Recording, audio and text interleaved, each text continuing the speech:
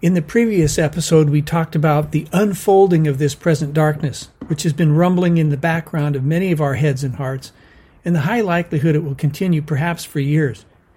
And we need to remember that Jesus promised to come back to us. The Bible tells us that his coming back will not be delayed much longer. And this has been the anticipation of Christians for over 2,000 years. In AD 34, the language was perhaps today, and the same is true now. Perhaps today. And as citizens of Jesus' kingdom and citizens of the United States of America, we don't need to freak out about it, but it does beg the question, what am I supposed to do? So today we're going to explore the idea of taking small steps of faith, and we'll look at a guy who was prompted by God to do something and how he got after it. So let's take a look at the story. It's a story of Noah in the Bible, and it says that Noah trusted God, and when he heard God's warning about the future, Noah believed him, even though there was no sign of a flood, and wasting no time, he built the ark, saved his family.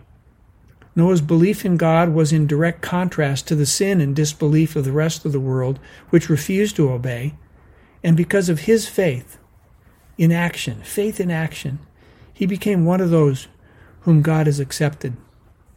That's from Hebrews 11, verse 7. Noah didn't ignore the warnings about the future. He listened to what God wanted him to do, and then he took action. Noah's actions saved his family. His children learned firsthand from their father how to be a person of faith.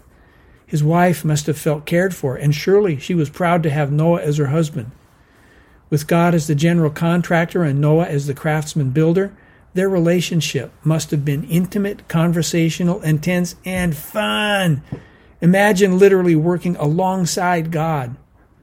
And that's what God has for you and me. An invitation to survey the landscape, listen for instruction, and get after it with small steps, one day at a time, and to do it with God. Noah was a man of faith. And so, what is faith? It is human action based on the confident assurance that something is going to happen. And it is the certainty that what we hope for is waiting for us, even though we cannot see it up ahead.